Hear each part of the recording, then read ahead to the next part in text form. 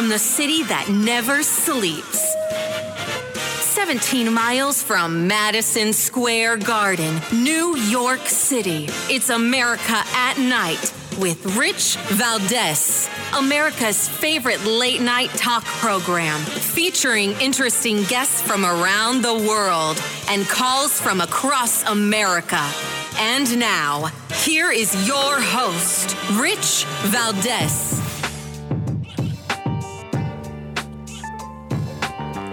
Hi there and good evening. What's up, America? I am Rich Valdes, Valdes with an S, at Rich Valdes on all of the social media, your liberty-loving Latino amigo. Happy to be here with you this Monday night. If you want to join our late-night national town hall conversation, feel free. Give us a call, 833-482-5337, 833-4-VALDES. And plenty of things to talk about. I'm going to throw a bunch of them at you now. We're going to work through them as we move on throughout the evening. One of the big stories that is out there was, of course, you've probably seen this. Karine Jean-Pierre had a little bit of a presser where she was discussing new vaccines, and Biden's out there saying it's a great vaccine. Everybody got to take the vaccine. It's a really good vaccine. So I think you're going to really enjoy that segment when we get to it. I want to get into that. I also want to get into the state of affairs in the American economy. We're going to talk about that. While we haven't gone under, it doesn't look like we're really moving forward, at least not fast enough. And we also have, let's see, there's a couple of things. Oh, the Trump stuff. There's plenty of Trump news out there. Former President Trump now, the judges have decided we're going to do the first trial date, not right when the prosecutors asked. They said, no, that would be crazy to do it right when you ask. We'll do it 2 months after.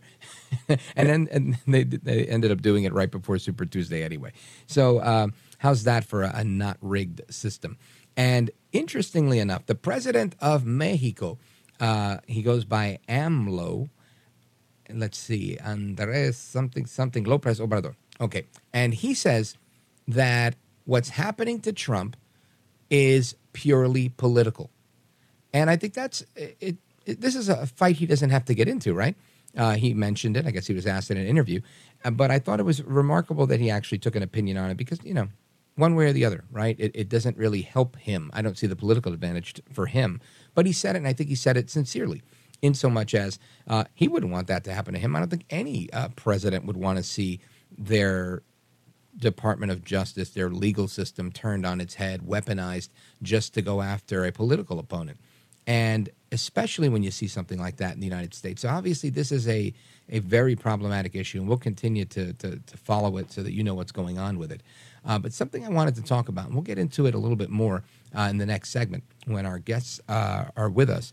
But there's a story every week, it seems, sometimes 2 stories a week, of major businesses, mainly retailers, that are just closing up shop. And yet here's another one that's joined the ranks here, the Nordstrom in San Francisco, which is honestly one of the most expensive places to live, San Francisco. Nordstrom is closing its location there after 35 years. Why? Because of increased crime. Now, a Nordstrom employee at the San Francisco location partially attributed the closure to rampant crime in the area, according to ABC News and the Daily Caller. Property crime, which includes shoplifting, rose by, listen to this, 57% in downtown San Francisco between 2019 and 2022. That's according to USA Today. So this is fascinating to me. We've seen all sorts of stores, right? Not just that one. You had Dick's that said that they're losing money. They had a bad earnings report because they're also suffering from what used to be shrinkage. Now it's just straight up loss.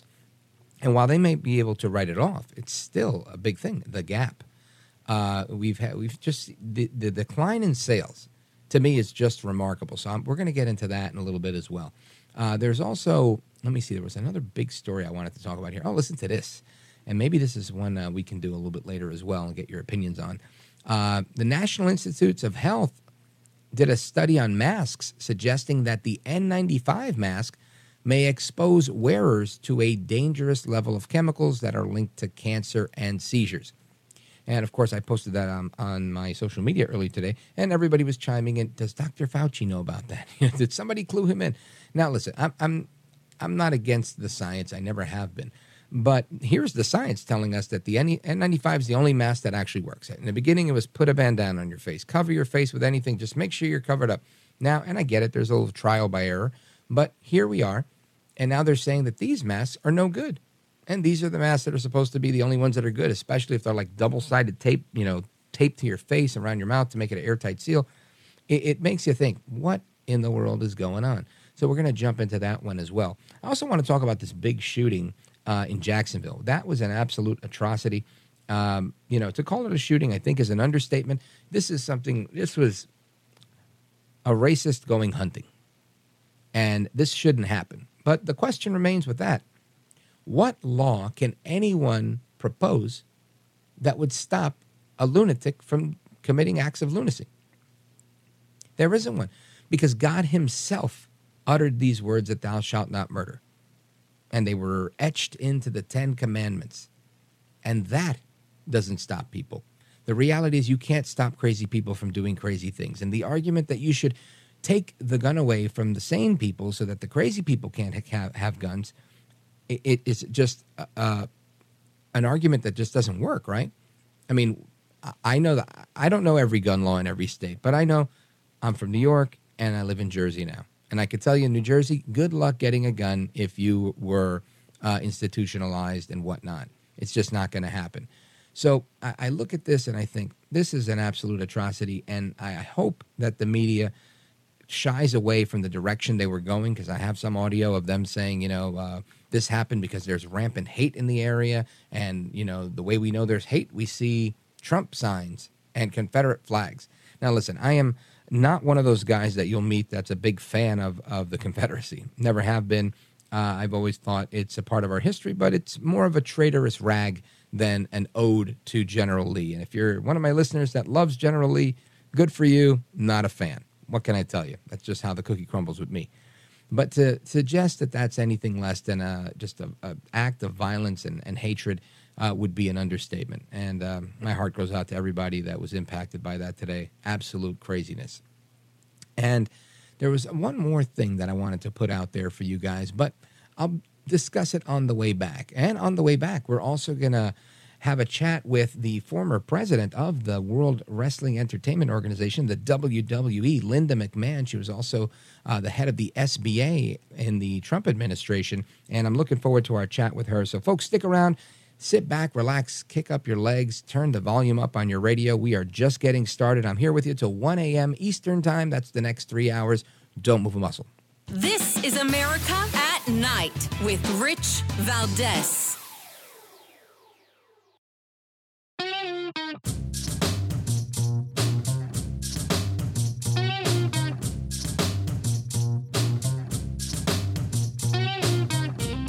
By the way, your ratings are up. Congratulations. I had somebody. It's always nice to check. I like to see, even if they're friends, I like to see how are they doing. Are people listening, right? That's but right. You're doing great. America at Night with Rich Valdes.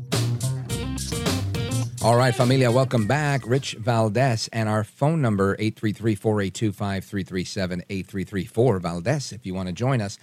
Now, our guest is somebody you've probably heard of. You've probably seen her on television, whether it's through her business or through her role as the administrator for the U.S. Small Business Administration. Linda McMahon is with us. Linda McMahon, welcome. Thank you, Rich. Thanks for having me on. It's a pleasure to be with you. Oh, it's my pleasure. And I have to tell you, there's so many important things to talk about, but I want to talk about my upbringing for a second and how my dad, I grew up in Brooklyn, New York, right? And my dad, first of all, it was my mom. My mom used to take me to Shell Bank Junior High School in Brooklyn, not far from our house, and we would go and watch the weeknight events that you guys used to put on when it was the World Wrestling Federation. And then as I got older, my dad would take me to the Garden, to the events that are now today, like Monday Night Raw and stuff like that. And I got to tell you, these were some of the most impressionable and memorable parts of my childhood. And it's just remarkable for so many people on so many levels, right? I think it's a real family affair. It's like going to the circus, but maybe a little bit more affordable. And here we are today, where it's an absolutely huge industry and enterprise. And I think it's fantastic. Tell us how you got from traveling like so many small wrestling promotions to becoming this massive one known as the WWE? Well, thank you so much. The job description at WWE, and by the way, I am not at WWE anymore. It clearly is still, run by my family, but I haven't been there since about 2009-10, but was very instrumental in the growth and development and taking the company public and all of that. So I'm very proud of the company. And the job description for WWE for everyone every day is to put smiles on people's faces. And so that's the job. It's to entertain, and it is to bring fun, and it's family entertainment, and families go together just like you were describing. And so those events are held, all over the world at this point, and it's just really such a fun and vibrant business. And to go anywhere in the world and be recognized is quite a thrill. And I could only imagine. To see how the business grew from just being kind of as you said, kind of a traveling, just a traveling show to now having events only in big stadiums, big arenas all around the country, was just the evolution of the popularity of the product itself and how we decided to make it be different. But, at first it was in high school gyms, as you mentioned, et cetera, but now it is in the major stadiums and arenas all over the world. Really remarkable. And I think like many things in life, it's a testament of A, the American dream, B, it shows kind of like what you learn along the way, which I think really paves the way for someone like yourself and other entrepreneurs that have achieved success to really weigh in as the small business administrator for the United States. I think that's an important position and one that really should always be held, I think, by somebody that was on the front line and is now in government. And I've always taken exception to people that are just kind of like bureaucrats or people that, come out of academia, because I feel like they're missing the grit. They're missing, something you said, right? Your mission statement to put a smile on people's faces. That business is very different than my business, but ultimately same thing, right? I have to be informative and entertaining and do a heck of a good promo to make sure people come back. Otherwise, SOL. So I think that's so many people, right, in what they do in their lives, whether they have a bodega or whether they have a moving company. Small business is the backbone of our country. And I think it was just great to see you in that role. What were some of your big takeaways from being the small business trader for the United States? Well, and I'll get to that in just one second. Just a couple of stats that you've blown me away relative to small businesses. 99% of the businesses in this country are small businesses. 99%. Wow. About 33 million of them, and they contribute about 43, almost 44% to GDP in this country. And it's an amazing statistic. And as you mentioned, it is everything from, the mom and pop shops, the small bodegas, all the way up to, as defined by SBA, to a company with about 500 employees. That's kind of a general rule of thumb. And it's just amazing to see all the different businesses and what the innovation of entrepreneurs, all over the country. I had the benefit of being at SBA, of doing some amazing things. I went to every district office. There's 68 of them in all 50 states. I visited small businesses. I would do press tours while I was there to bring attention, focus to those small businesses and what SBA was trying to do. And it's just an amazing country to see what people can do with the American dream. And I'm not just throwing that out there in a trite way. This is the only country in the world where you can have that opportunity to put everything you've got into it and to succeed, and often fail, take risks and fail. I've failed. Went bankrupt one time, lost our home, or my car was repossessed in the driveway. So it's not, it's not always successful. There are some times when you may risk it all and lose it all for a bit. But I always said it's not how you fall, it's how you get back up. And so small businesses, they really, really are the backbone of the economy in this country. And it was such a wonderful thing, an opportunity for me to be able to serve at SBA. And really, I think the thing I took away the most from my tenure at SBA was piggybacking a little bit on what I was just talking about, and that is that this country has the most inventive and creative people, I think, in the world. And it's amazing to see, what they can do. Now, whether that's in the tech world, where I think we see a lot more focus and attention put on that today, startups, and you can hear about all the young technicians in the startup world who have an idea and they build all these systems in their garages or when they're in college, and then suddenly they're out and they sell them and they're billionaires. But there are so many, many more of the corner deli and the pizza shop and the hair salons and the nail salons and all of those businesses that go into making what our economy is based on, and why we are so strong here in this country. I 100%. And again, as you say that, I resonate. My very first job was at Dunkin' Donuts as a teenager, but right after that, I'd made myself a job, and it became a business, and I opened a barbershop while I was still in high school, and I did that for years. And it was easy for me at the time because, I was an affable guy, and I was able to get clients. But I look back at that, and I think, is that same opportunity available today to a high school senior to actually, get some money, borrow some money from my brother or whatever I did, and open up a storefront and then go to school for cosmetology and whatnot? I think the opportunity's there, but it's definitely not going to be as easy as it was for me because there's a lot of obstacles in the way today, not the least of which is inflation, which hopefully is temporary, meaning it's going to go away eventually, not transitory like the Fed chairman said. But I feel like there's just a number of obstacles, including red tape. And this was something that you and President Trump were very effective at managing during your tenure with the SBA, was managing red tape so that people actually had access to whatever the SBA had to offer. Tell us about it.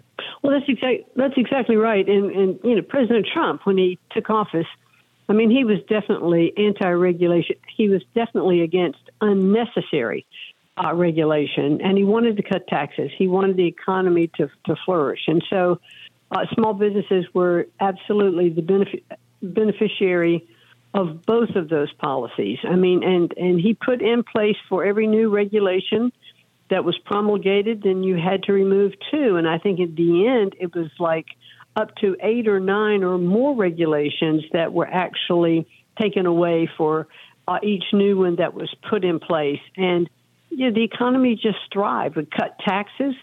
The middle class flourished. The economy was just strong. Businesses were able to get loans because inflation was so low. Interest rates were down. Money was much easier to access. People had more money in their pockets, so they were going to stores and they were buying more things. And that's the kind of, economy that we have. We have entrepreneurs who are willing to take risks. They put goods and services on sale. Or to provide for those who need those goods or services, and that's what you do. Outstanding. Linda McMahon, stick with us. We're coming right back. Folks, we're on with Linda McMahon, former U.S. Small Business Administrator and former president of the WWE. We're coming right back with her, plus your calls and more. Straight ahead. Don't go anywhere. I'm Rich Valdes.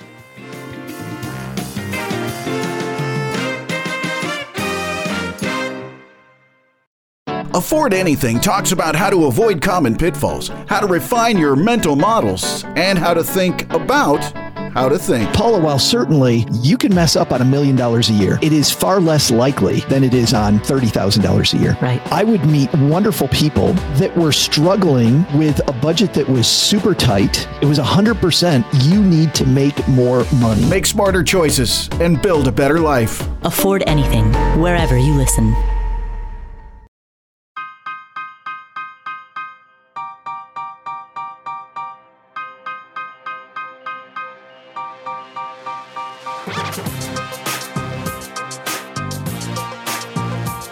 America at Night with Rich Valdes. All right, familia, welcome back. And Just like anybody who's a fan of wrestling, and listen, if you're not a fan of professional wrestling, you're missing out, right? You're missing out on all of the excitement of it, the characters and how those characters develop, the storylines, the plot twists, all of the excitement, the aluminum chair that comes out of nowhere, all of that stuff. It sounds so much like American politics, right? I mean, it's just today it's this, tomorrow it's that. Now we've got trials that are set for President Trump right before the Super Tuesday primary, and just more and more and more piling on every single day. And it is eerily reminiscent. Years ago, I used to joke with my friends when we'd see crazy things in politics, and we would like message each other and be like, yeah, totally WWE. But now it's like, man, this is really coming to life. Like, it's absolutely out of control. Folks, our guest is Linda McMahon, former president of the WWE and former U.S. Small Business Administrator. And Linda McMahon, do you agree with me that things are just totally out of control in our government, or is that just me?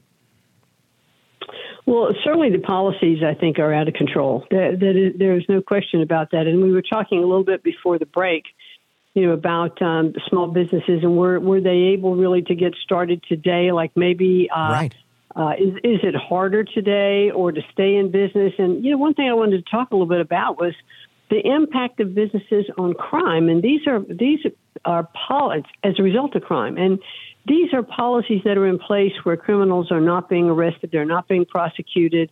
The laws are just too lax. I mean, in New York City or in New York, if you don't steal something that's over $1,000, it's just treated as a misdemeanor. In right. California, it's $950. Just go in and you steal, and well, you know what? $950 maybe to that store owner. You've got that small retail shop on the corner. And those folks have put their life savings in it to stock those shelves, or maybe they've maxed it on their credit card or whatever it is. And it doesn't take too many of those kind of robberies to come in, and suddenly they're bankrupt and they're out of business. And it's just a shame that this is allowed to go on. You look at Nordstrom's that's just closed in San Francisco. That was 300,000 square feet, I think 5 floors of a major store. Wow. In San Francisco. And what you have to consider, Rich, is it's not just that store. Any big store, any Main Street store, whatever, that's large like that and attracts foot traffic and customers coming in, are all kinds of other small businesses that grow up around it. There is the little cafe on the corner. There's the coffee shop. There are all of those things that support all of those surrounding businesses. So when you have something like Nordstrom's go out of business and shut down, you impact all of the other businesses around it. It's just the domino effect. And we are seeing that all across the country in this crime wave. There are gangs. These are hoodlums that go into these stores and rob, and they do it in a very sophisticated, planned way. I was looking at a statistic in New York that said that, all of these crimes in this whole spate of crimes over the last few months were all done by this same group of thugs. There are a little over 300 of them, and they have committed over 6,000 robberies in the same areas, just this same little group. They go in, it's organized that they go in and rob these stores. And the impact of that is just really, unbelievable. People don't want to work in the stores. You have consumers who don't want to go in the stores. And they, like Nordstrom's, could go out of business. And it's just insane that the policies that we have, with mayors or, with police commissioners or whatever they are, the district attorneys that are in these areas that are not enforcing the law and allowing this lawlessness to continue, is just absurd. And it's very dangerous, for not only people who may get in the way of these thugs who are coming in, but also, just for the economy in general. This is really rampant, and it has to stop. Different policies have to be put in place to stop this. Yeah, I think you're spot on with this, Linda McMahon. The 82-year-old worker at a Home Depot a couple of months back who got in the way of a shoplifter, he was knocked down, he died. And that's horrific, right? And then we look at how something you mentioned, and as you were saying it, the word that popped to my mind was organized crime, right? These are organized crime rings that are going out there with hammers. They're masked up. They have book bags on. They're ready to go. They do the smash and grab, whether it's the Yves Saint Laurent store or Nordstrom or anywhere else. And this is big business for people in the streets, and some suggest that this is the result of deregulation, and not the type of deregulation that you talked about with Small Business Administration, but this is really decriminalizing crime. And you have these pro-crime progressive prosecutors that choose not to prosecute, and it kind of adds fuel to the fire. And I'm just wondering, from your perspective, do you see this coming to an end? How so? Well, it just has to come to an end. I'm not a lawyer, but honestly, I think that there's some of these small businesses in these cities that, are at some point going to say, you know what, we're just going to we're going to sue we're going to sue the city, or we're going to sue whoever it is we need to sue, but we have to put a stop to this. We have to organize ourselves and to get some muscle behind us.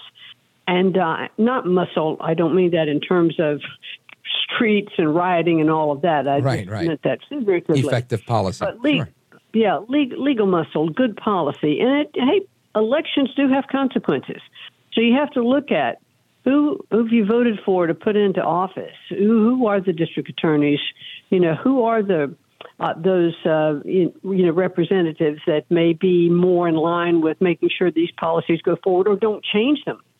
And let's make some changes, with elections to put the people in office that we think are going to change these policies and arrest this crime and get our economy back on track, and look at what a deregulatory environment looks like, and keeping taxes low so that our economy can flourish. And all of those things combine for the success of our country and the success of families and the success of companies large and small. And it's just necessary that we make these changes. Earlier you mentioned 99% of all businesses in the United States are small businesses. And I'm looking at this stat here in this Fox News piece. It says that retail theft has increased by 26.5% just in 2021 alone.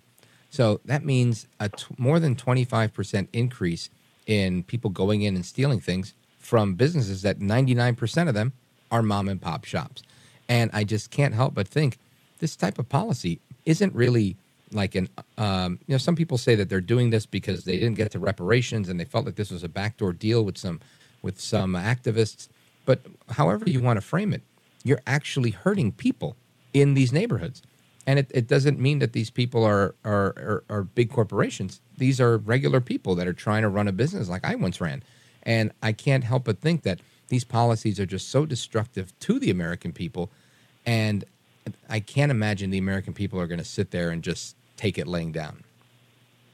No, and what you find is that you think about just a lot of high school students or young college students who would work in retail stores and get summer jobs and just make some money during the summer. Maybe they're helping to pay off a college loan or to get back into school. And now their parents are saying, we don't want you to work in any of these stores.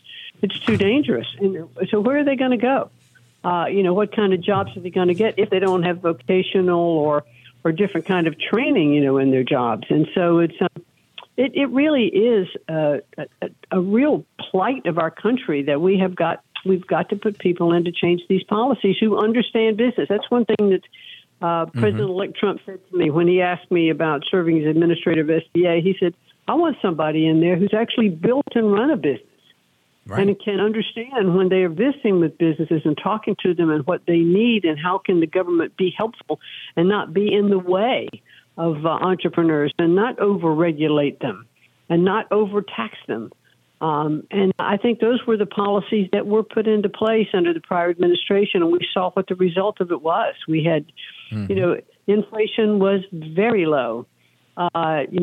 Wages were going up. The economy was thriving. And we can do it again with new and different policies. President Reagan said it best, get off my back and out of my pocket. Linda McMahon, stick with me. We're going to come right back and wrap it up. I want to hear one of your favorite stories, either from your time as SBA administrator or your time as president of the WWE. And we're going to do that straight ahead, folks. We're on with Linda McMahon, and we're coming right back. This is America at Night with Rich Valdes. Call Call now, 833-4-VALDES. That's 833-482-5337. 833-4-VALDES. That's Valdes with an S.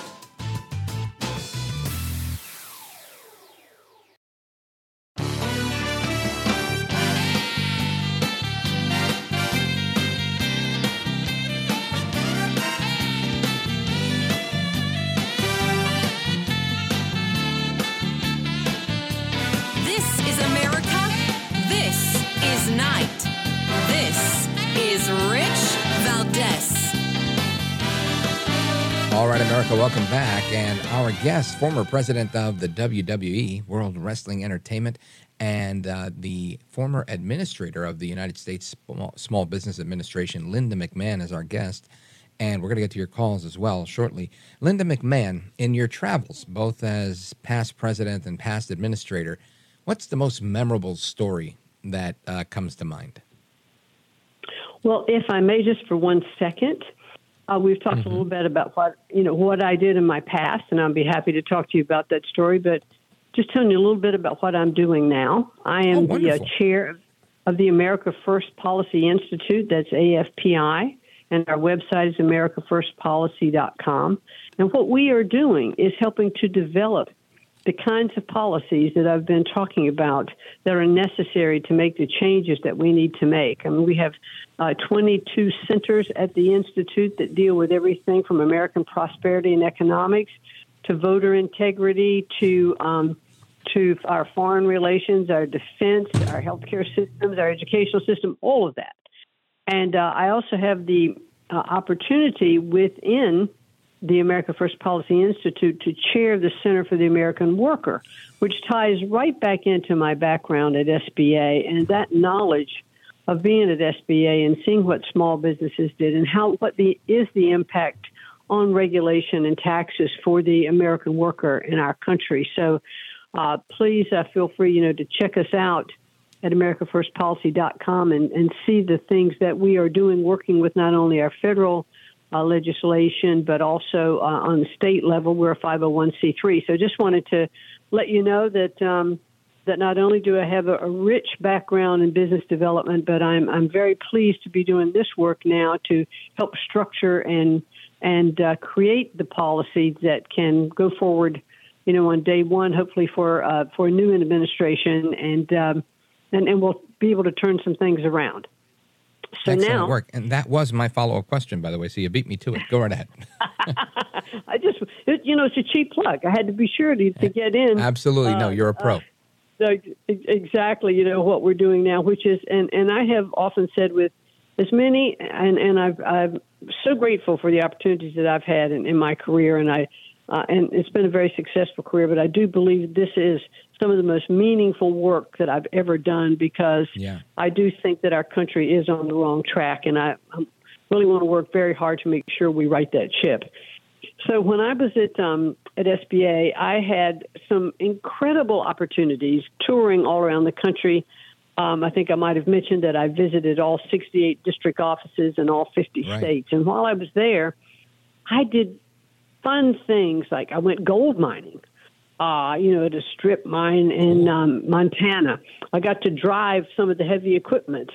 I actually went to and another time a small business was where the law enforcement agency trained its new recruits. So I was in there doing a lot of the mock shooting on videos and how to train and being thrown into, a mock environment of that you're being attacked. And I have to tell you, you really, for a couple of minutes, do believe that you are in a real life or death situation. You can hear people screaming, and they're running up to you saying you have to come now, and you have to make determinations on whether you open fire, whether you hold your fire, or all those things. You come out, your heart's really beating, and you've broken a sweat. So it was really, really incredibly fun and educational. But to look at all the different businesses all across, our country, and to get to participate, One time I was in a candy company and actually standing on the line. You've seen, I'm sure, many times the I Love Lucy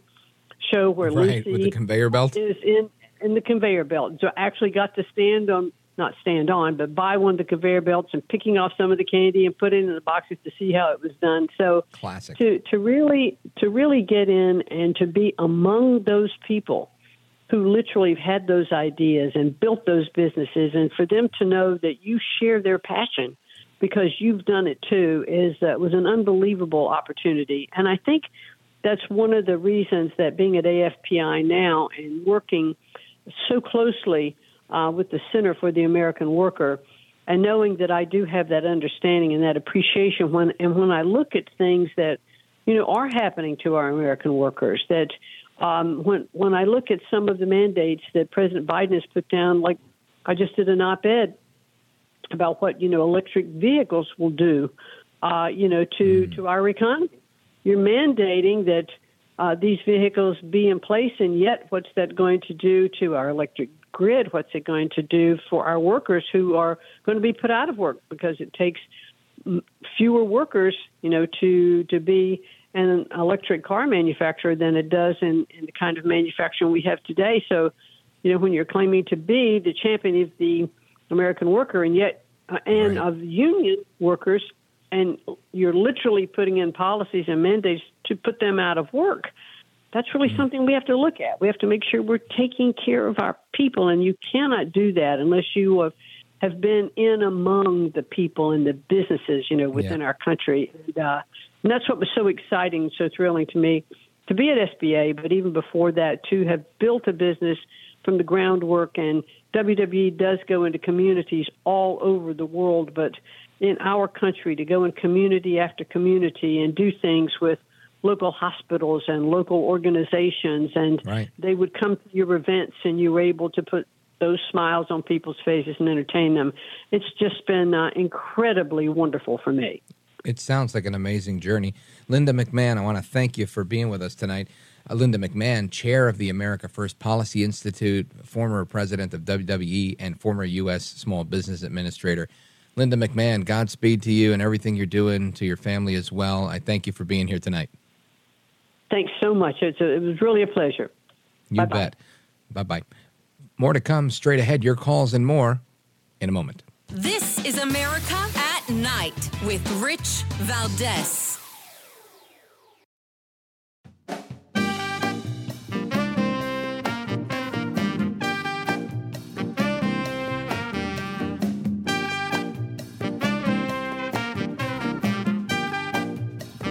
America at Night with Rich Valdes. All right, America, welcome back. And to the phones we go, 833-4-VALDES. We're going to go straight to North Carolina right now, Morehead City, North Carolina, WTKF. Let's check in with Rose. Rose, you're on with Rich Valdes. Welcome. Thank you very much. Miss McMahon was so impressive. She does more than that, what she mentioned, because we couldn't have rebuilt our home after Hurricane Florence in 2018 without the help of the SBA. Government agencies didn't work. They let everybody in that was contractors from out of state. They were stealing from people. There was no legitimate anything that was not, it was all not normal. President Trump declared it a disaster area, but it was like parasitic city. Everybody came in, everybody staked a place. They never helped. The state wouldn't help. They said, well, if you're out of state contractors, they couldn't help you because you'd have to sue in the state they came from. Wow. But they came in, and they were so organized and helpful, and 2% loans. Wow. Well, I'm glad that you were able to rebuild. And, yeah, I think that's just one more feather in the cap of the Trump administration. They did well on a number of things. And I think it underscores the importance of having somebody who was really on the front lines of building a business and helping people to rebuild, whether it's their business or whatnot, in a natural disaster like people are facing in Hawaii. Let's see if the Biden administration can step up to the plate and be a little more empathetic. Rose, thank you for your call. Folks, we're going to continue our discussion straight ahead. We're going to get into the shooting in Jacksonville, and there's apparently a bunch of other shootings that have occurred throughout the day and over the weekend. So don't go anywhere. Keep it locked right here. I am Rich Valdes. There is more to come straight ahead.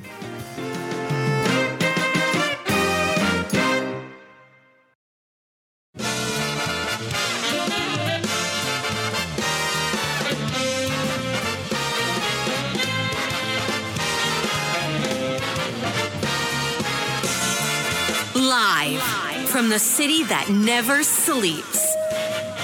17 miles from Madison Square Garden, New York City. It's America at Night with Rich Valdes, America's favorite late-night talk program, featuring interesting guests from around the world and calls from across America.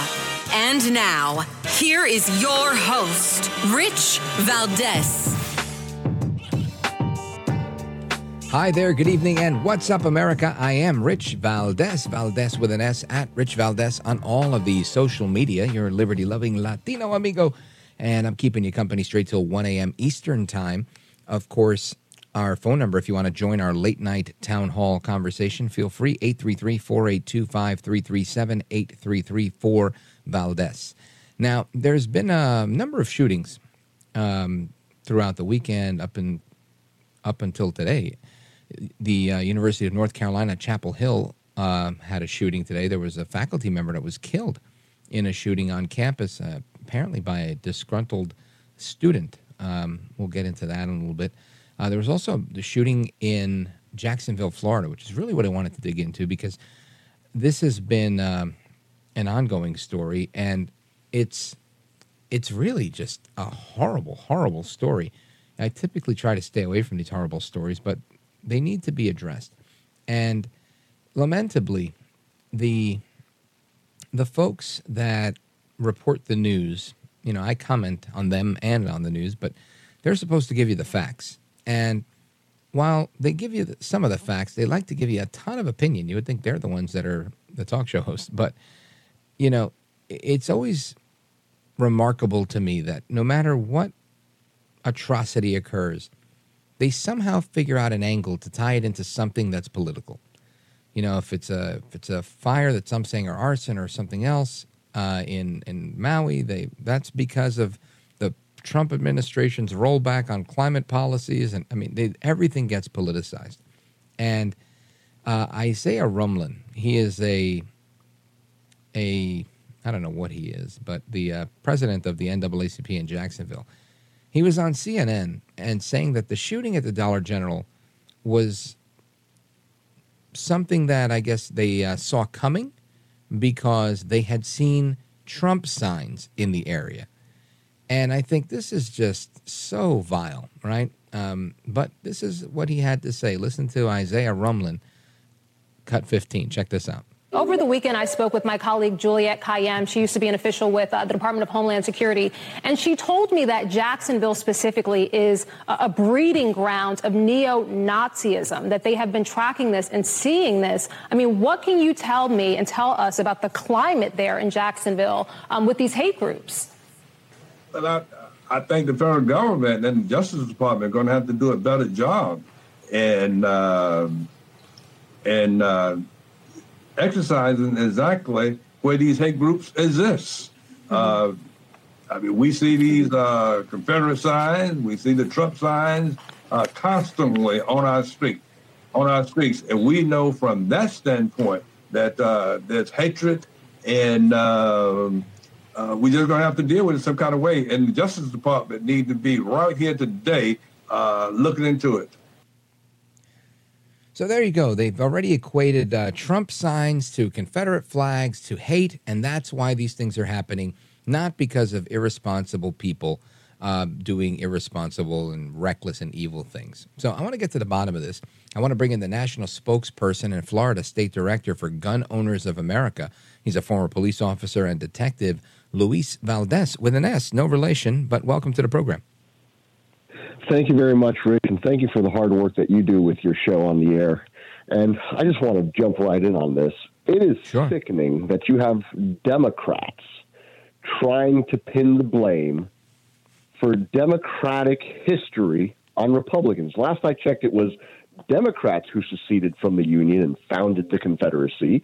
It was Democrats who instituted Jim Crow bigotry. It was Democrats who passed Jim Crow laws that disarmed blacks and other minorities in the state of Florida. And it was Democrats who still to this day push gun control to disarm the law-abiding public.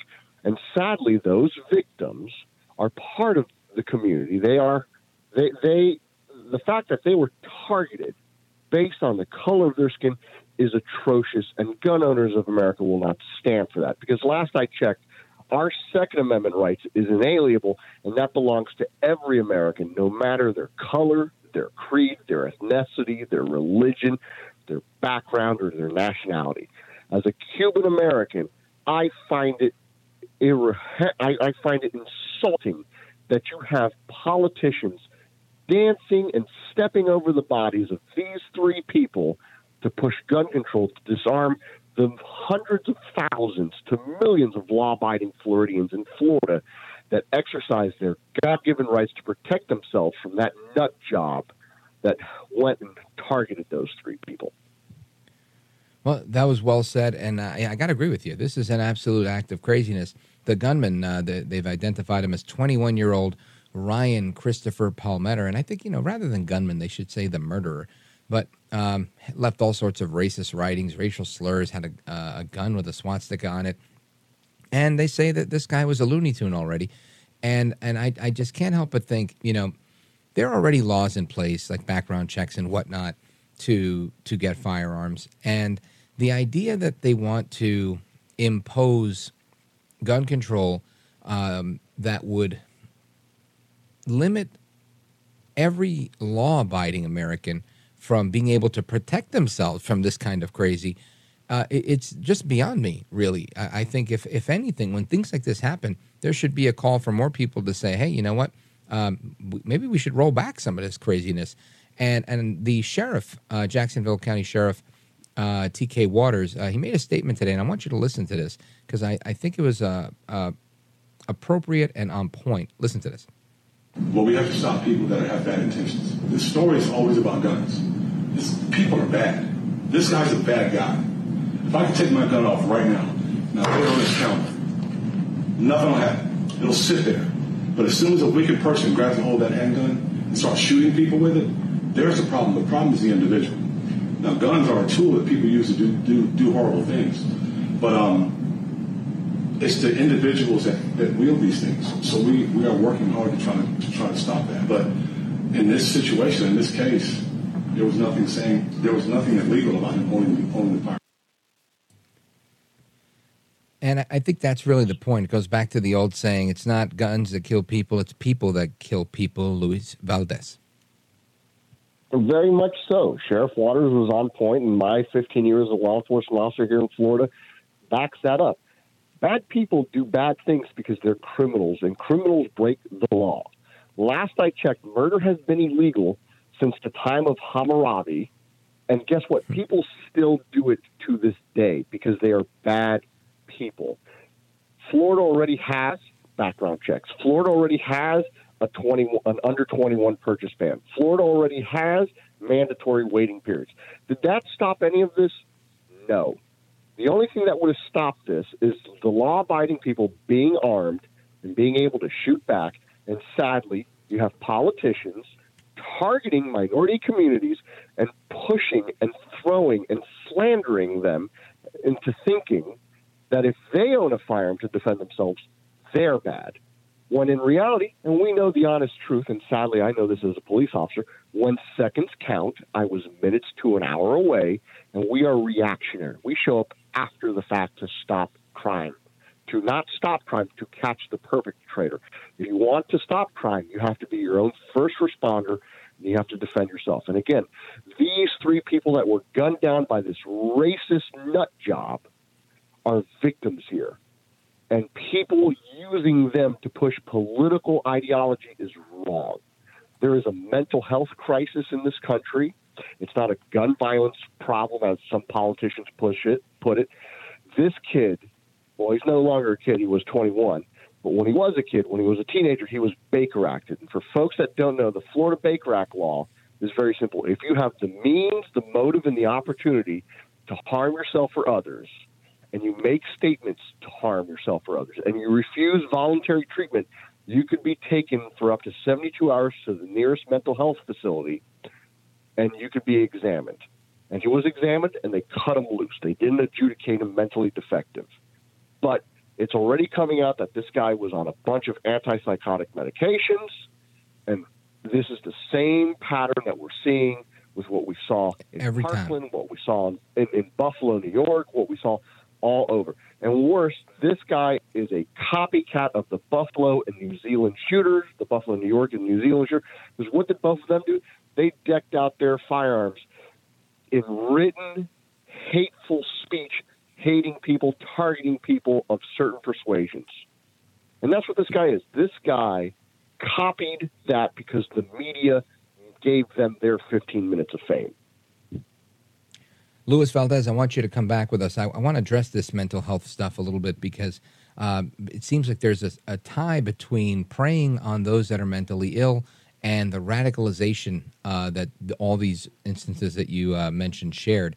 And it's bizarre, to say the least. Folks, our guest is Luis Valdes. He's the national spokesperson and Florida State Director for Gun Owners of America, former cop and detective, and we're coming right back.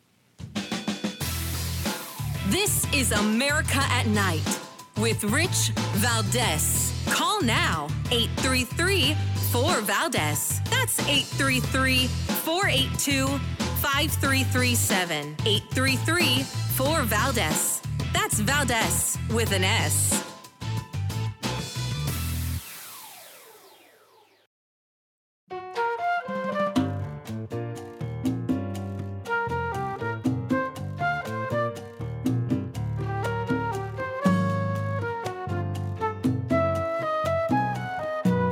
My hands across America to the liberty-loving Latino, Rich Valdes. This is America at Night with Rich Valdes. We can't let hate prevail, and it's on the rise. It's not diminishing. Silence, I believe, we've all said many times, silence is complicity. We're not going to remain silent. We have to speak out that there's a whole group of extreme people trying to erase history, trying to walk away from, the idea that we're sitting here, I never thought that I'd be president, let alone be president, and having a discussion on why books are being banned in American schools. That's President Joe Biden, who I like to call Joe El Baboso Biden, saying that we can't stay quiet, we can't let hate prevail, and I agree with that part. But then he goes into talking about banning books. Again, yet another example of how the current administration is always trying to politicize absolutely everything that happens. And it's lamentable, to say the least.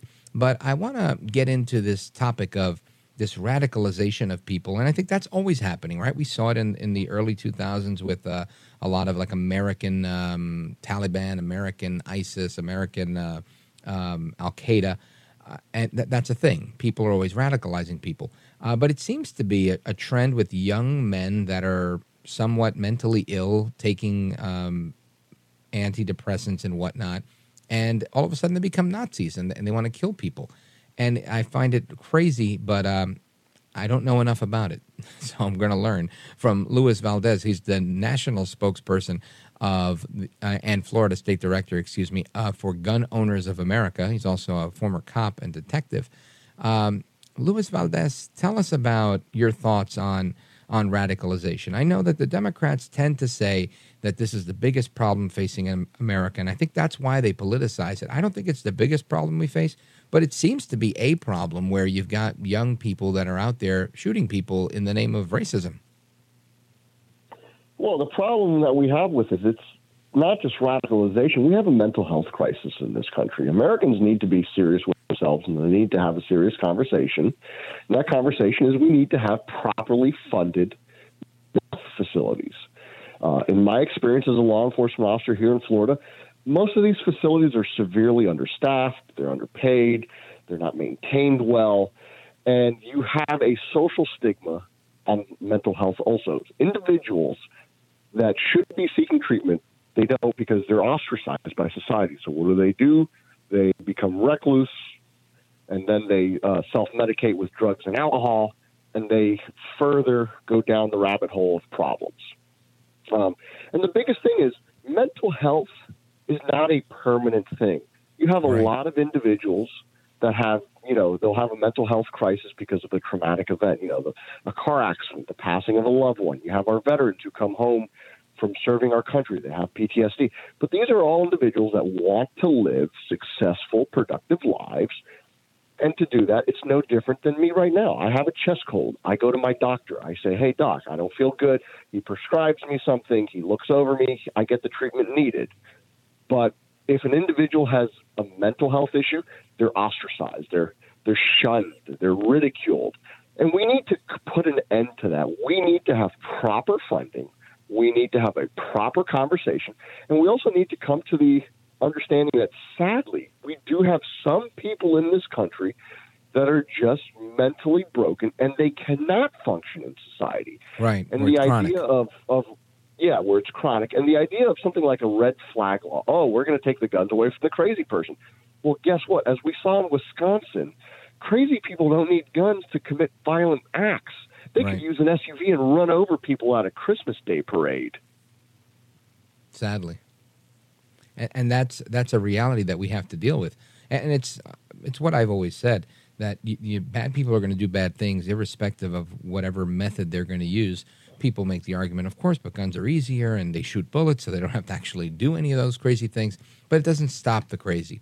And it is crazy, in my opinion, to take away a fundamental, inalienable right, the Second Amendment, from law-abiding citizens who would have otherwise a shot at defending themselves, and taking that right away from them or limiting it to the point where it's unattainable to actually exercise that right, which is unconstitutional and un-American in my opinion. I agree with you that we have this mental health crisis, and it seems to have been exacerbated by the pandemic. But there's a lot of things I think that society and culture have kind of lent themselves to with respect to these people. And by these people, I mean these shooters, these killers. I had a psychiatrist on our program not too long ago who was saying that so many of these shooters, they end up meeting a similar profile. And not only with the mental health stuff, but it goes beyond to what she called incel, or involuntarily celibate. And there's a profile that starts to emerge from so many of these shooters. And I can't help but think, is it the proliferation of the internet? Is it just the fact that when they were born, that now things are so digital? Like, I don't know. But it seems like there's just a lot of reasons for people to become isolated, like you said, to become a recluse. And when they do, this is the caveat. So I think part of it is the red flag should be, if you have a kid that's a recluse or your neighbor's kid is a recluse, maybe we should, pay a little bit more attention and see if we could get them the right help. Well, it comes down to this. If an individual is a threat to society, letting them loose on the streets of said society doesn't stop the threat. If lawmakers want to be serious, then we need to get criminals off the streets, because we have a revolving door prison system. We've seen how that goes in a number of jurisdictions across our country. But the same thing goes with mental health. We need to destigmatize it so people that can function in society could get the treatment that they need. But at the same time, we need to properly fund it for, sadly, the few that cannot function in society. They also get the treatment that they need. And yeah, I just wanted to remind the folks listening how they can get in touch with you and the work you're doing at GOA. Real simple. Go to gunowners.org, folks. Gunowners.org. Folks, that's Luis Valdes, national spokesperson for Gun Owners of America. Luis, thanks for your time, brother. I appreciate it. Godspeed to you. You are a patriot. Folks, there's more to come straight ahead. Your calls and more right now.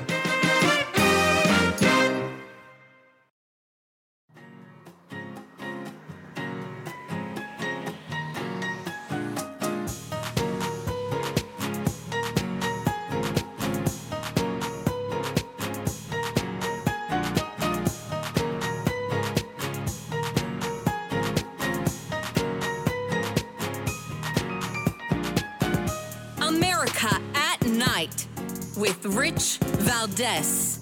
Call now, 833-4-VALDES. That's 833-482-5337. 833-4-VALDES. That's Valdes with an S.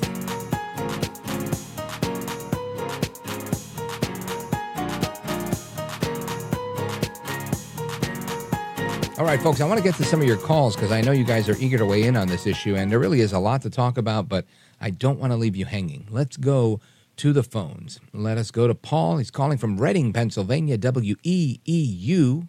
Go right ahead. You're on with Rich Valdes. Welcome. Hi, Rich. So much to say. I feel like in my 77th year, I've entered bizarro land in a positive way. In other words, everything is backwards. Yeah.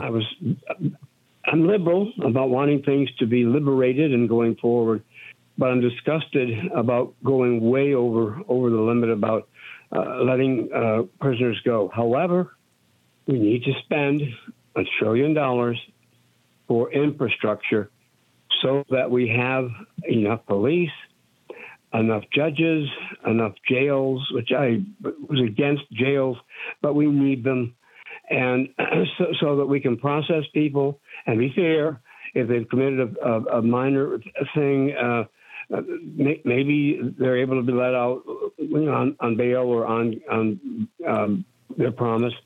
But there are bad people, as was just told to us, and they need to be confined until either mental health has changed them or they're dead. Because if they keep going back out again, chances are that they're going to kill again.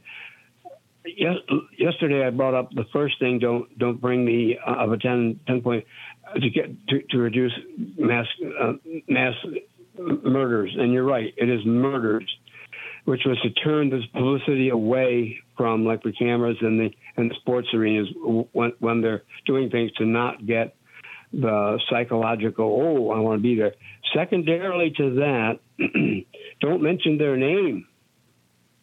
Right. Don't give them the accolades for being the so-and-so shooter, because they're looking for that type of infamy. Correct. A male murderer, a male suspected murderer. We have to be fair. We do, and so forth. So that's the second one. Now, I used to think that the WWE, or however you say it, spelling's not my best point, was horrible. Oh, geez, that's all phony. It dawned on me in my 77th year that, of course, it's phony. And just like you mentioned, it's meant to be. They have phony arguments and plot twists, and my girl is looking at you, and all those things. It's entertainment, and people love it, or they wouldn't have filled the arenas with it.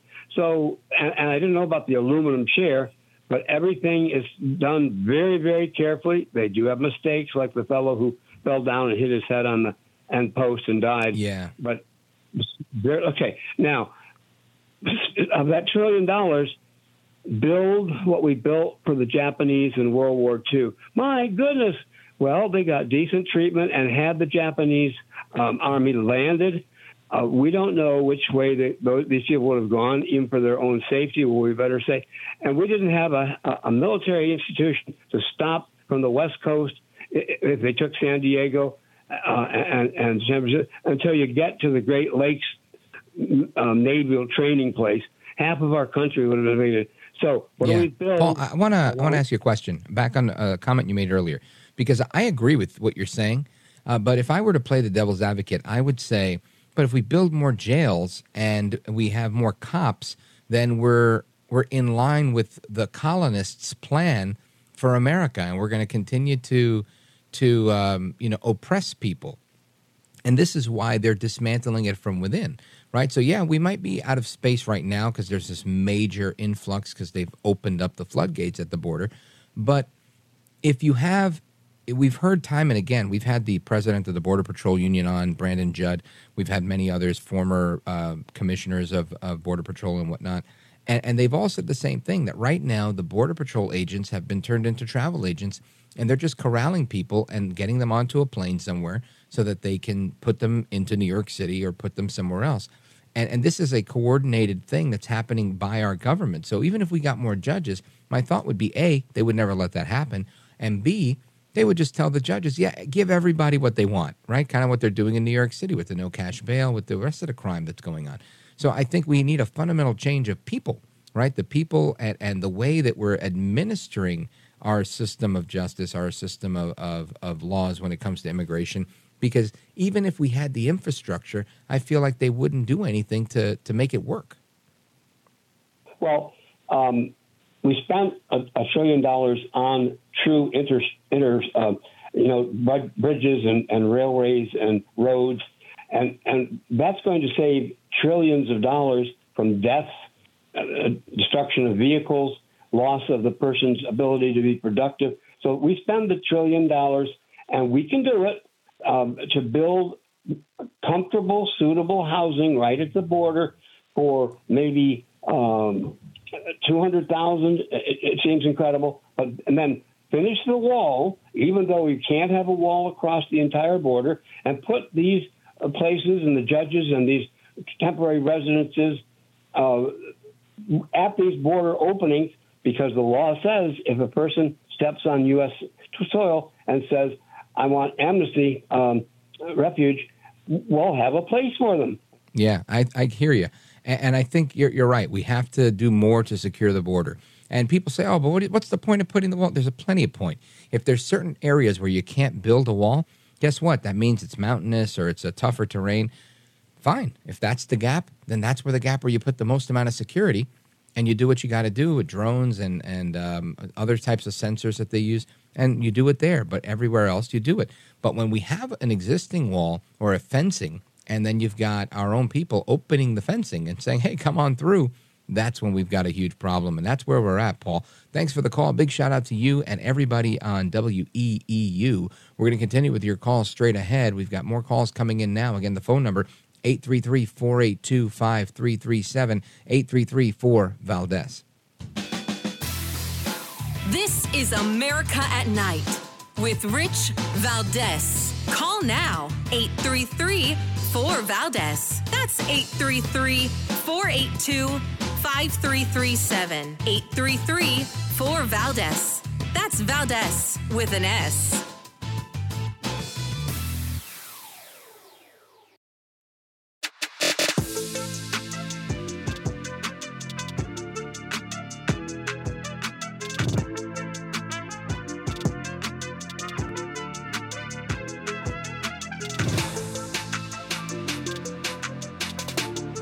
This is America at Night with Rich Valdes. Call now, 833-4-VALDES. That's 833-482-5337. 833-4-VALDES. That's Valdes with an S. We stated several months ago that we have reached full capacity. And that full capacity was verbalized, and now New York is just going to be visually actualized. We're going to see how much of our cup has basically runneth over. We have no more room in the city, and we need help. They need help. He needs help. That's Mayor Eric Adams from the city of New York. I like to call him Elite Eric Adams because he's always really well dressed. And listen, I like to dress really nice too. But he's out and about on the town, right? Any club, nightclub scene that's really exciting and big party time, he's there. A lot of mayoring going on there, I would presume.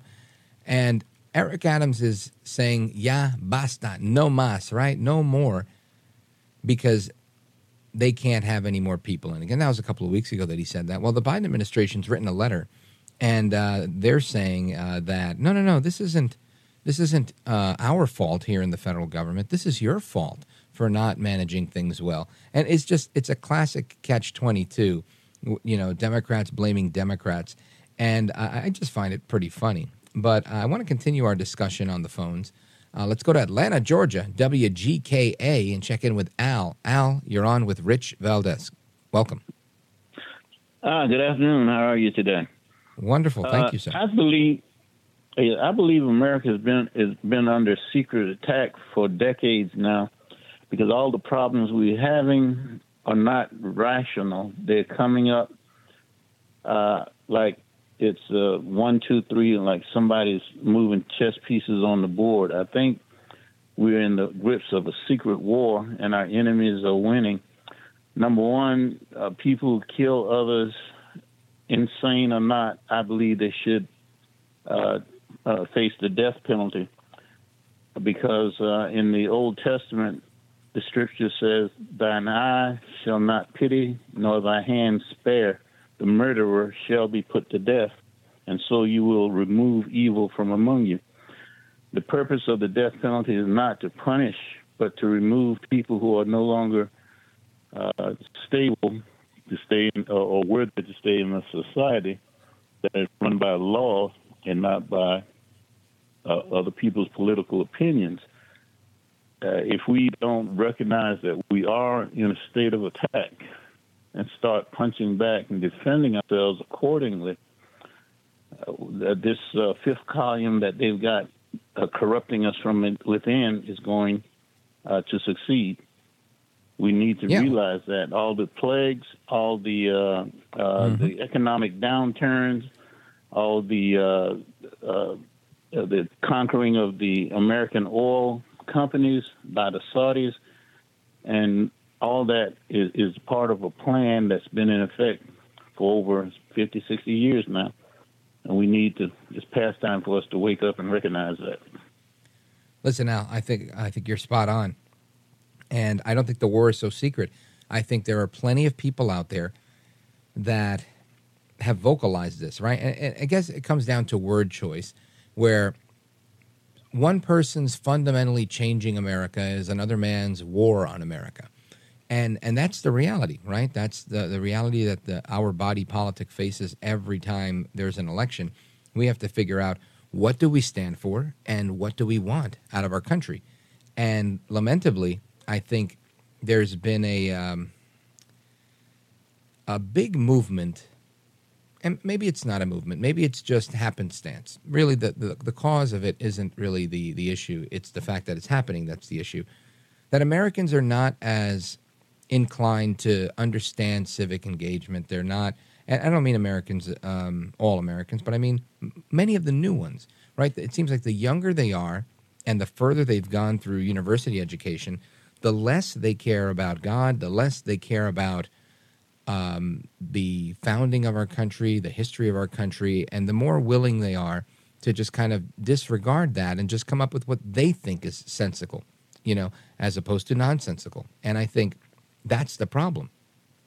There is a truth, right? There's a reality that this country was founded and how it was founded, right? There was many documents that informed the founding of our country, many of which were written by Sir Edmund Burke, others by others, and the Magna Carta, for example, is another one. And all of these things led to natural law, one's rights. Our Constitution has emblazoned upon the top, we the people. And it seems that has gone so far by the wayside to the point where it's like people, we the people, okay, that's fine sometimes. That was good when the old white men back 100 years ago, when they didn't have machine guns, they didn't have bazookas, they didn't have, and they tried to minimize the impact or the intent, really, the original intent of the Constitution. And I think that is the real problem that we have, where we arrive to where we are today, where people just want to make whatever they feel makes sense without really sticking to the plan, sticking to the rules, understanding the rules of the game, which I would say are outlined well in the Constitution, and knowledge of our founding. And when that is lost, people could tell you whatever they want. Because now it's like, well, we're not really playing by those rules anymore. We're playing by whatever rules we feel like playing by. And when we get into a situation where we play by our own rules and we do things as we feel like, that's where things go to hell in a handbasket, so to speak. And I think that's exactly where we are. So this attack on America, or this war against us, I think you're right. There clearly is an attack on the American family, right? And we've seen that since the days of FDR, when they redid welfare to make sure that you could only get welfare if you were if there was no father in the home. And that led to tons of fatherless homes. And so many other policies that little by little have built a track record for where we are today. And it's lamentable. It really is. But that's where we are. And now we have people that are extremely sympathetic to communism. They like to call it progressivism. They don't understand the roots of the climate movement and how that this was a huge thing in communist Russia and the USSR. And literally what Gorbachev got into as soon as Reagan told him to tear down that wall. There's so many linkages, and it just requires a little reading and understanding of what their goal is, their goal of global hegemony. And that, I think, is where we fall short in that civics education and historical analysis. So I agree with you 100%. I think you're spot on. If we stand for nothing, we'll fall for anything, and America needs us to stand up right now. Thank you, Al. I appreciate it. Big shout out to everybody on WGKA, Atlanta, Georgia. Folks are coming back to your calls and more. Don't go anywhere. This is America at Night with Rich Valdes. Call now, 833-4-VALDES. That's 833-482-5337. 833-4-VALDES. That's Valdes with an S.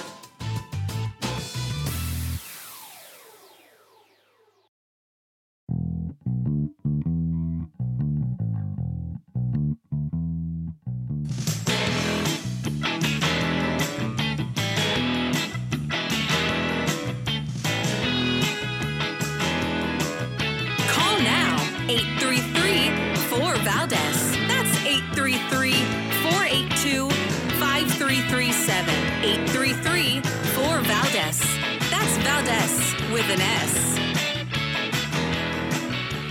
All right, America, welcome back. Of course, we're going to get to your calls momentarily. Open Phone America's moments away. If you want to join in the national conversation, the final hour of this program, hour number 3, is Open Phone America, where we the people, America, gets to call in and sound off on whatever we've talked about, whatever you want to talk about. If you disagree, we move you to the front of the line. I love those calls.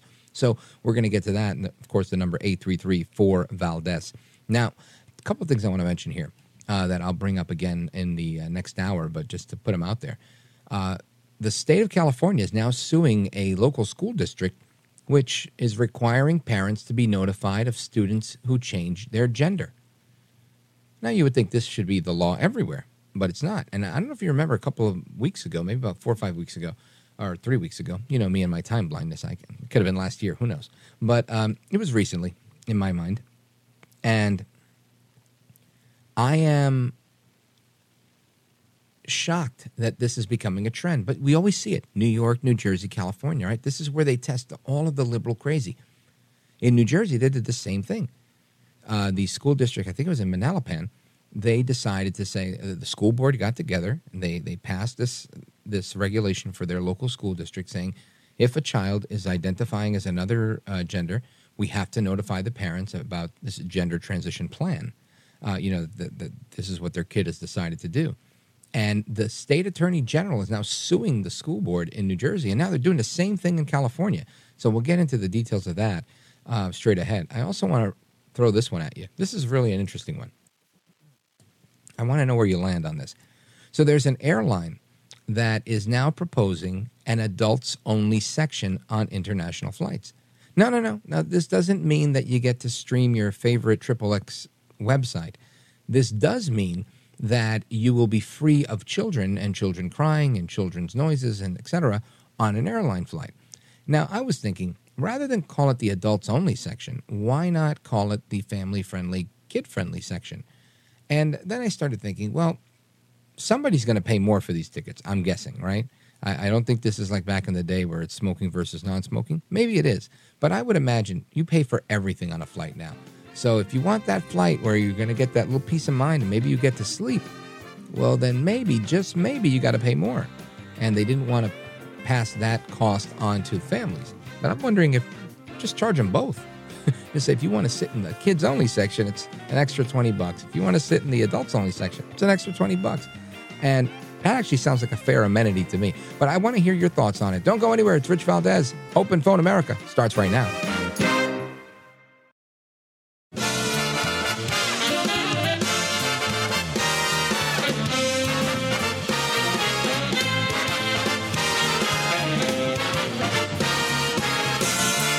Live from the city that never sleeps. 17 miles from Madison Square Garden, New York City. It's America at Night with Rich Valdes, America's favorite late-night talk program, featuring interesting guests from around the world and calls from across America. And now, here is your host, Rich Valdes. Hi there, good evening, and what's up, America? I am Rich Valdes, Valdes with an S, your liberty-loving Latino amigo. Happy to be here with you this Monday evening, hour number 3 of the program. If you're just joining us, welcome. Give us a call. It's Open Phone America. The third and final hour of the program is always dedicated to the tradition, a long-standing tradition of this program, started by Larry King back in 1978, which is the year I was born, by the way, and continued by the late, great Jim Bohannon for 3 decades, and we continue that tradition here today. So that's the number, 833-4-VALDES, if you want to give us a call, 833-482-5337. And a couple of things I want to throw out there before we get to your calls as they start rolling in. The few things, right? Something I mentioned earlier. It was a question posed to the audience, and I'd love for you to weigh in on it. And again, if you've never called the program, today's a great day to do that because these questions, they help me understand the national pulse a little bit better. But there's an airline, let me just give you which airline, hang on, that is now thinking of offering an adults-only section on their planes, being that some people don't like to hear little kids crying. So on international flights, Turkish Dutch airline is looking to remove the disruption of children's noises by offering an adult-only zone. And they're gonna start this with flights between Amsterdam and Curaçao. Now, Turkish Dutch Corendon Airlines said it's introducing the adult-only zone for flights between those cities on November 3rd. Quote, this zone on the plane is intended for travelers without children and for business travelers who want to work in a quiet environment, a translated version of their press release said. And this is in thehill.com.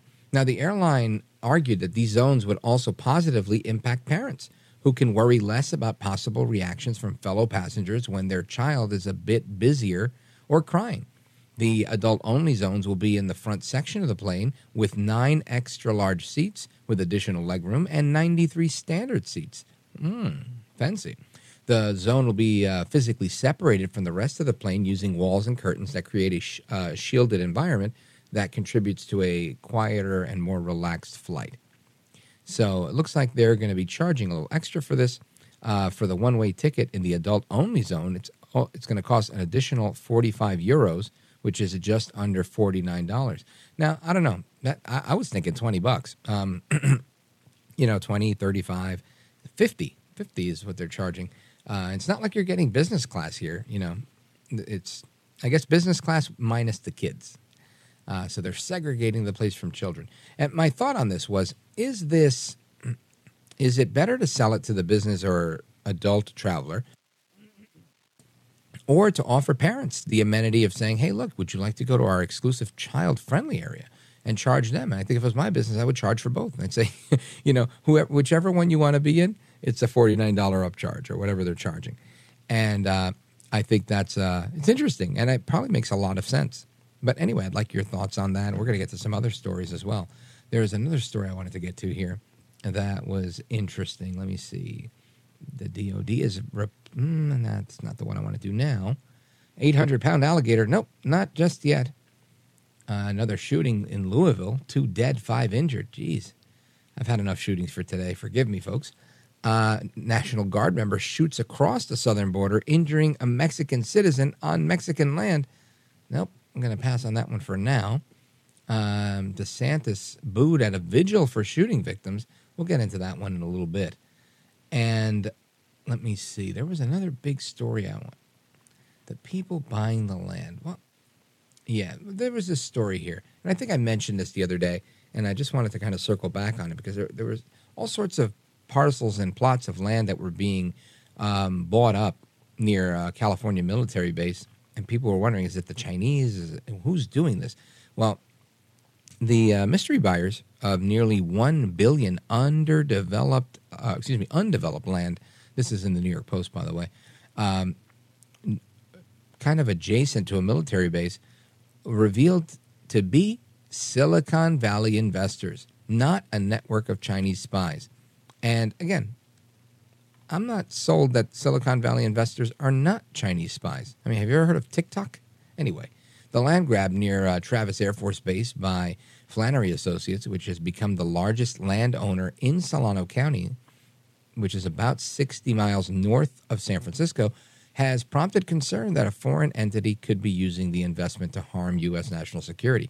However, it turns out that Flannery's backers are a who's who list of big tech titans that include LinkedIn co-founder Reid Hoffman and Emerson Collective philanthropist Lawrence Powell. That's according to the New York Times. So again, I don't know how much I believe of that. The deep-pocketed investors reportedly plan to turn the land into their vision for an ideal city featuring sustainable energy and a pedestrian-friendly layout. There's a lot of talk about this all over the place. They're also trying to build like these little communities around shopping malls to eliminate transportation so that you can live in what they call a 15-minute city. This is like ripped right from the pages of the World Economic Forum. You know, Klaus Schwab and his little Dr. Evil friend, Yuval Harari. And aside from the LinkedIn guy and Powell, the investors reportedly include Mark Andreessen of the private venture capital firm Andreessen Horowitz, former Sequoia Capital partner Michael Moritz. I don't know any of these people. I guess I'm supposed to. If I was a big money guy, I'd probably know them, but I'm not a big money guy. I'm a radio guy. I know you, the callers. So we're going to get to your calls straight ahead. They're saying this is not Chinese. I say half of these guys probably shill for China on a regular basis because that's just how it is sometimes, especially in business today. Anyway, I want to get to your calls and your thoughts on this stuff. So let me give you the number. It's 833-4-VALDES. That's 833-482-5337.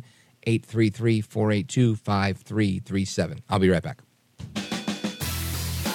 This is America at Night with Rich Valdes. Call now, 833-4-VALDES. That's 833-482-5337. 833-4-VALDES. That's Valdes with an S.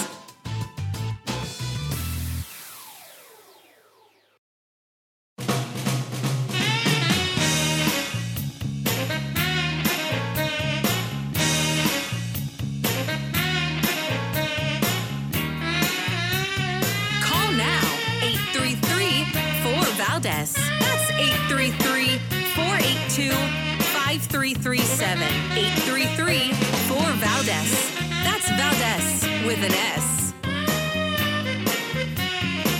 All right, familia, welcome back. It's open phones across America. And again, just a reminder that the Biden administration has the alcohol czar, Dr. Koob, and he says that they are strongly considering going to the Canadian model, which is a guideline of no more than 2 beers per week. 2 beers per week, according to Biden administration officials. So we'll see how that plays out. But I want to get to your calls. And, of course, there's some people on hold for a while, but I've got to get to Derek. He's in Jamestown, New York on WJTN because he usually disagrees with me. And if you disagree, you get straight to the front of the line. Derek, welcome. You're on with Rich Valdes. Go right ahead. Assalamu alaikum, dear brother. God bless you, sir. Welcome. Yes, in the reply, because we have on this earth, in America is no exception, Muslims are all over the earth. There's 1 billion Muslims. They're doctors in America. They're lawyers. They do a lot. And they look at Americans as infidels because we got the Bible. They got the Holy Quran. Both books complement. The Holy Quran clears up all of the confusion that's in the Bible. Oh, and so once again, the how-to manual. Yes. Excuse me? You said it clears up all of the confusion in the Bible, like a how-to manual. How what? I can't spend all day on this. Go right ahead. The way you said that, you talk so fast, Rich. You said, it sounds like you said something about hot tomato. I don't know something about. But anyway, no, I said a how-to manual. Oh yeah, how-to manual. Yeah. And so that's the thing. The manual is in a code. You see, we looking at it in English, and the Holy Quran is in English, but none of them were in English. And when you have the Klan with hoods on, the Ku Klux Klan, the KKK. Oh yeah, and yeah, right. And I'm just trying to follow the story here. We went from the Quran, and now we're talking about the KKK. What's the connection? Yeah. And so the cross that the KKK uses, that's the symbol that Jesus in Christianity. So Christianity's been running rampant for hundreds of thousands of years now. But thank God. Have you got in touch with the Farrakhan's camp? No, we haven't heard anything from them. I'll find out what the status is on that, and I'll let you know. But it would be a heck of an interview, and I hope he accepts the offer. Yeah, he will. He's a wonderful. They told so much lies on that man. That man don't steal. He don't bribe. He don't take money from whites because he wants them to know your money is not going to have no strings attached to me. Okay, so there's an issue with taking money based on people's race. No, on his policy of what money does to people, because people give you money, they think you got to do something for them. So he like politicians and whatnot. That's sure. Politics, yeah, right, and he know that. So he don't take no money from them on the strength that he's not going to co-opt. They're not going to co-opt his message or nothing. So if you do get him on, have him for the full 2 hours, because it's going to be a blast. All the questions, he will answer all of them perfect and clear. And a lot of people, consciousness will be raised. Sure. Now, let me ask you a question, because I know today we had some discussion on the shooting in Jacksonville. And this shooting of this crazy neo-Nazi person that went in and killed black people, I think is disgusting and atrocious and inhumane, and it's something that should never have happened and should never happen again. What's your thought? My thought is he's been designated. He's one of them that they want to start a race war with the black man. The black man's nature is he's not a violent person. Our nature. If we were to come together, we could shut this whole America down. It'll be a terrible blood war, and nobody wants to see that. Now, just to clarify, you're saying if black men came together as one, it would shut down America? No, I'm saying if we took like a retaliation mentality, but our nature is not like that. We're not violent. We proved that with the Million Man March. 2 million black men, and no police had nothing to do. The police, they was just standing around being taught by that lecture. 2 million. No. And that's violence. A good thing, right? I think that's an excellent thing. Yeah, and that was a classic for all races. But yeah, this violence is horrible. And that's the gun thing is out of control. Nobody talks about the gun thing and why this gun thing is going on. What are your thoughts on the gun thing? Well, it's an agenda. It's an agenda. When they had the Israeli special police come over to America, they in America. They train all of these police departments how to do that chokehold and just kill black men. That chokehold. Hold on a second. Hold on.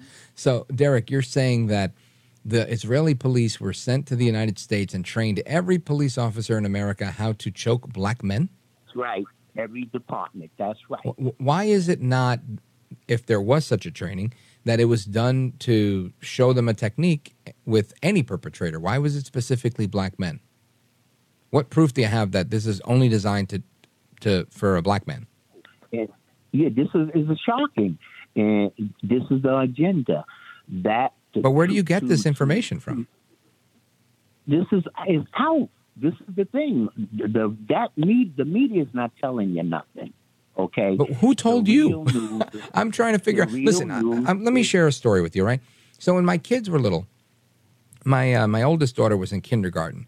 And that year there was somebody around the area that was trying to lure kids into their car, a 5-year-old. And my daughter was, I think, 5 at the time. So, and the other one was 1 or 1.5, whatever. Yeah, well, she was like 1. And they sent a letter home saying, parents be advised that somebody's trying to lure kids into a tinted vehicle, And then the next day they sent something saying, if you want to join the police department in that town as a volunteer, let us know. We'll send you to an abbreviated police academy, et cetera, et cetera. So I inquired about it, and it was something that would work for me. So the police reserve in that town, I signed up and became a reservist, part of their auxiliary. And it was cool. I went to the police academy for 3 months, got trained on use of force and how to arrest people and all the laws in New Jersey that would allow you to, use force and arrest people, and the use of the police car and all of that stuff. And I learned a lot, and we learned a lot of self-defense. We learned a lot of different techniques. And none of them were ever taught as this is specifically for people of any race. So when you tell me something like that, somebody who's been through a short version of a police academy, I can tell you I've never heard of anything like that. Yeah, I know, because let's get it straight for the record.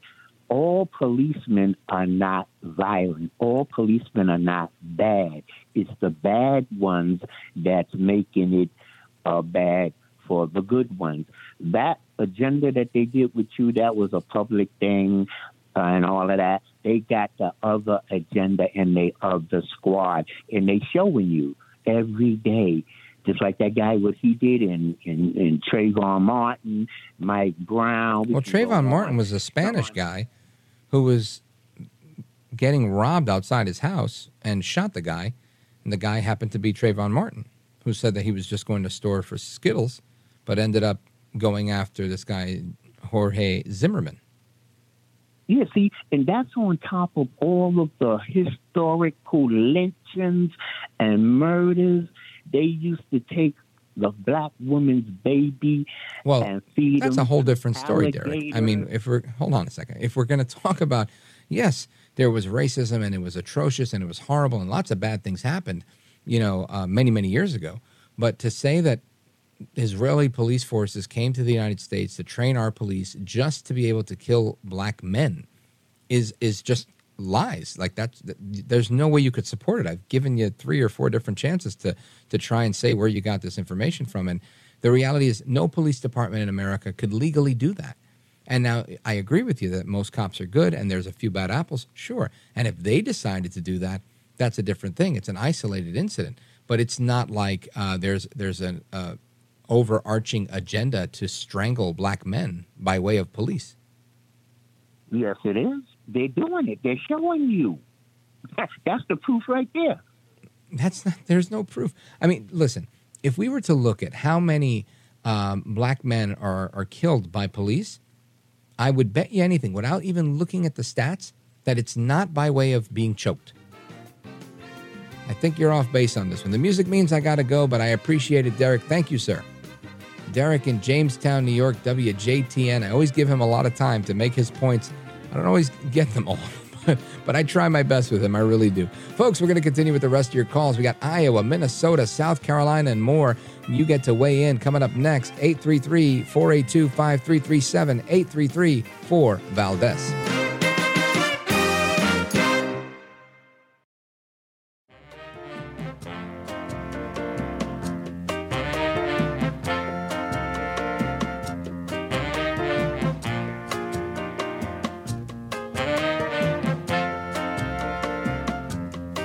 No hair, no care, and live on the air. It's Rich Valdes. Call now, 833-4-VALDES. That's 833-482-5337. 833-4-VALDES. That's Valdes with an S. All right, America, welcome back. And I want to go to the phones because some people want to weigh in on what we're talking about here. Let's go to Carter, Staples, Minnesota, KVBR. Carter, go right ahead. You're on with Rich Valdes. Good afternoon. Good evening, Rich. First, I just want to say I came across your program, I don't know, a couple of months ago, but you are as graceful and patient with these people that call in as anyone I've ever heard. You don't ever resort to sarcasm. You are always just patient. And just give me time.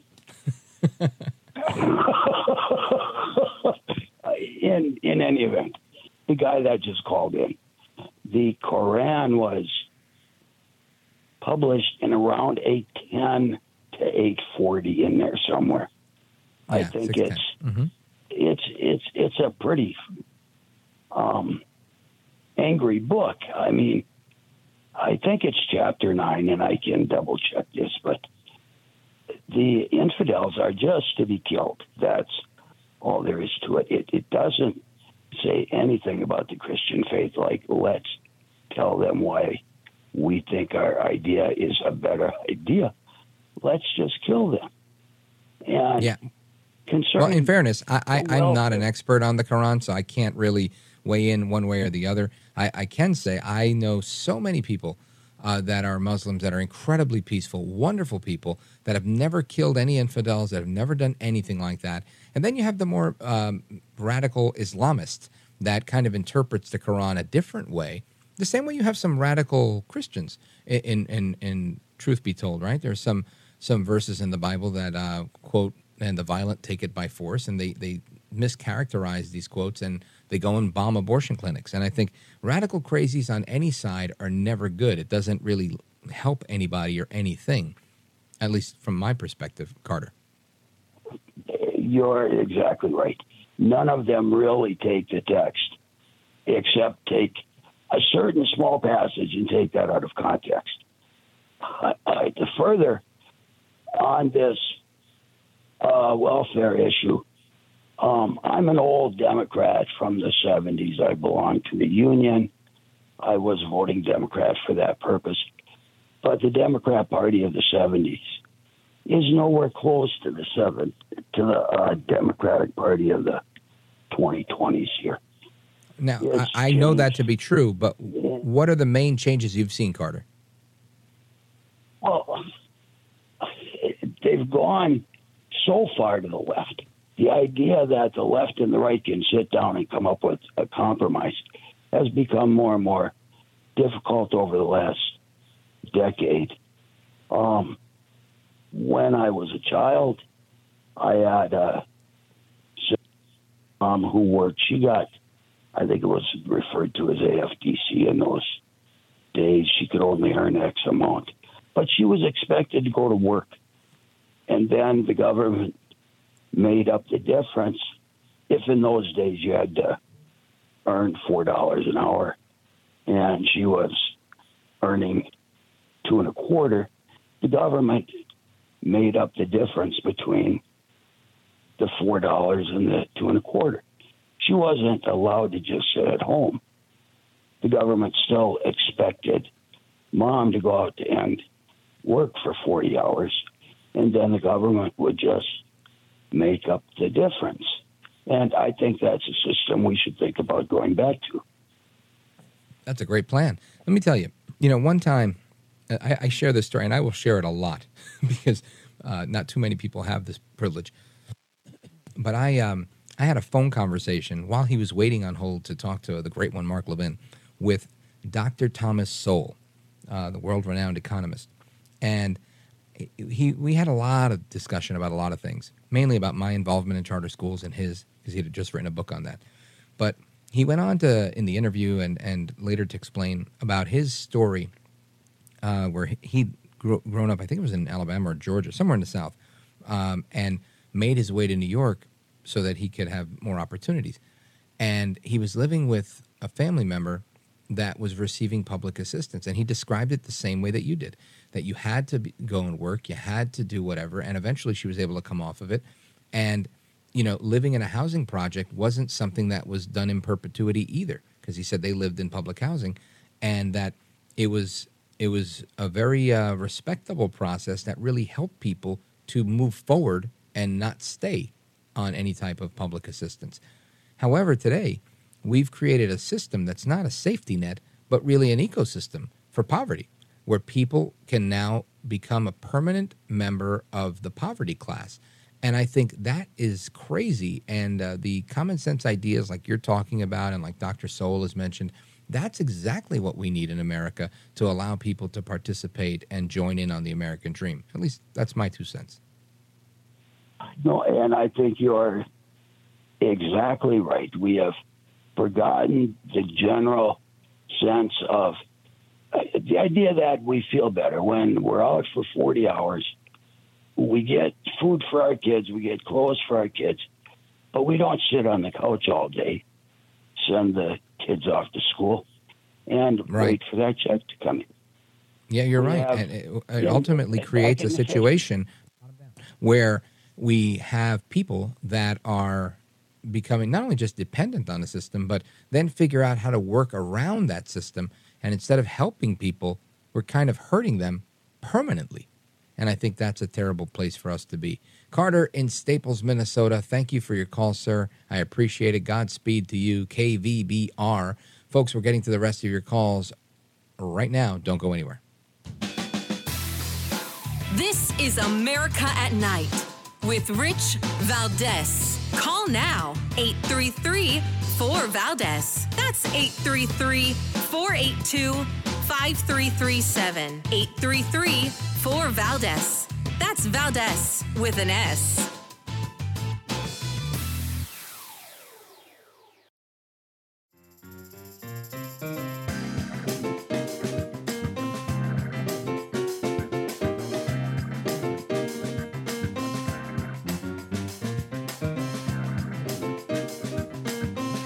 Congratulations on just an amazing show. I know you've worked so hard in the industry, and nobody deserves it more than you do. So I'm happy to see you really succeeding here. It's awesome. America at Night with Rich Valdes. Call now, 833-4-VALDES. That's 833-482-5337. 833-4-VALDES. That's Valdes with an S. The president said in Tahoe that he had tentatively decided to recommend everyone get the new vaccine. When is he going to decide finally? So I think you've heard from the FDA and CDC. They've made an announcement on the new vaccine. So certainly they said that there'll be an updated vaccine mid-September, I believe. So we know that, as you all know, vaccinations against COVID-19 remains the safest protection for avoiding hospitalization, long-term health outcomes, and death, which is why we are going to be encouraging Americans to stay up to date on their vaccines. House Press Secretary, KJP, she's, of course, responding to that clip of audio. It's a little hard to hear, but Biden basically says, yeah, we got a new vaccine, and everybody should take it. Everybody should take it, new vaccine. And I say, move over, Dr. Fauci. We have America's new health expert, Joe El Baboso Biden. He's the one now recommending vaccines as if this was the middle of the pandemic. We have a new vaccine. You got to wait, but wait, there's more. You're going to love this one. I got to tell you. This is just so funny. And there's some other Biden news out there. I don't want to throw too much at you, but the National Archives has now admitted it has 5,400 Biden pseudonym emails. You know, him saying that he's Robert Peters or Robert Ware or J.R.B. Ware. I mean, all of his fake names. More than 5,000 emails that potentially show President Biden using a pseudonym. So we'll get into that in a moment. But I want to get to your calls. I know that a lot of people have been patiently waiting.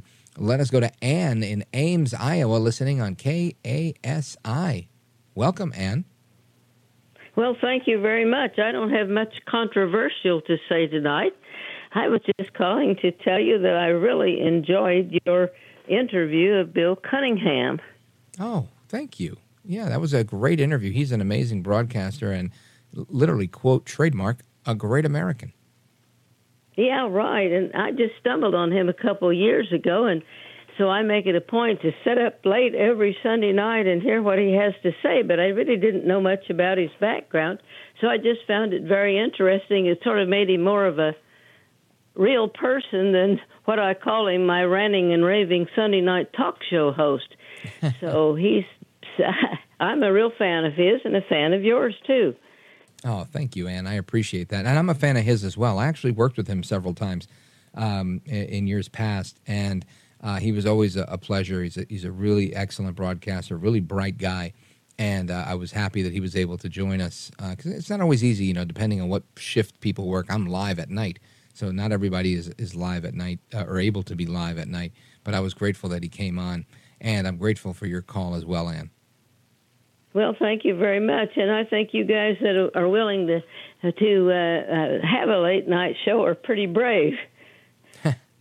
Thank you. I appreciate that. It's not always easy, but it's always fun. Now, Ann, let me ask you before you go.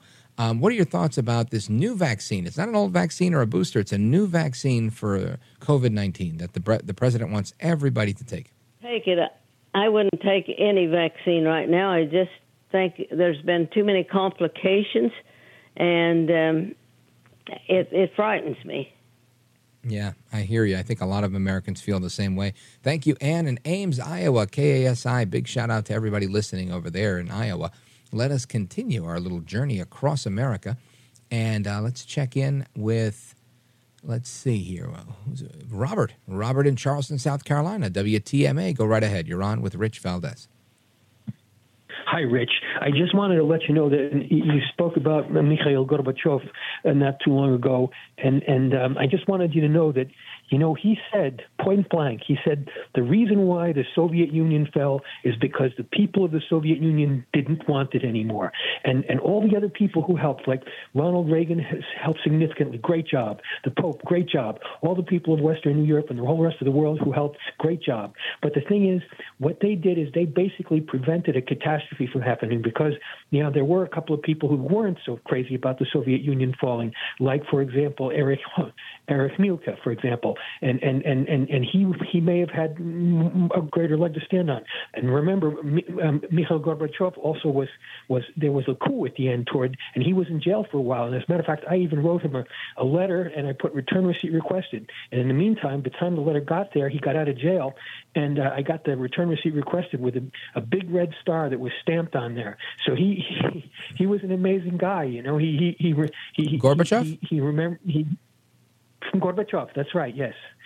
And the other thing was, remember the parade he had downtown Washington D.C. with Ronald Reagan. They did a tour of downtown Washington by car, the two of them. Okay, well that was also a great idea because it showed everybody, here, attention, this is what's going to happen. Now get ready for this. So that was a good thing too, because that put people in the former Soviet Union and the whole rest of the world on notice that it's going to happen now. So you don't do anything rash. Do everything reasonable because the end is coming. Well, everybody knew the end was. I sensed it was near myself. I mean, I had no doubts about it. I just was hoping that it wasn't going to be like, you see, when a society like that falls apart, it cracks a lot of times. It doesn't fall apart easy but they did a good job in making it fall easy. And Gorbachev was a very honorable guy, and Ronald Reagan was very lucky when he said, Mr. Gorbachev, tear down that wall. Well, he was lucky he was saying it to the right guy. You know what I mean? Well, I don't know that it was luck. I think Reagan knew exactly what he was doing, and I think he knew that the timing was right to go for this move, and it was both diplomatic and political. I believe that Gorbachev was the right guy in so much as he was willing to play ball with Reagan because he knew they really couldn't mess around much more, right?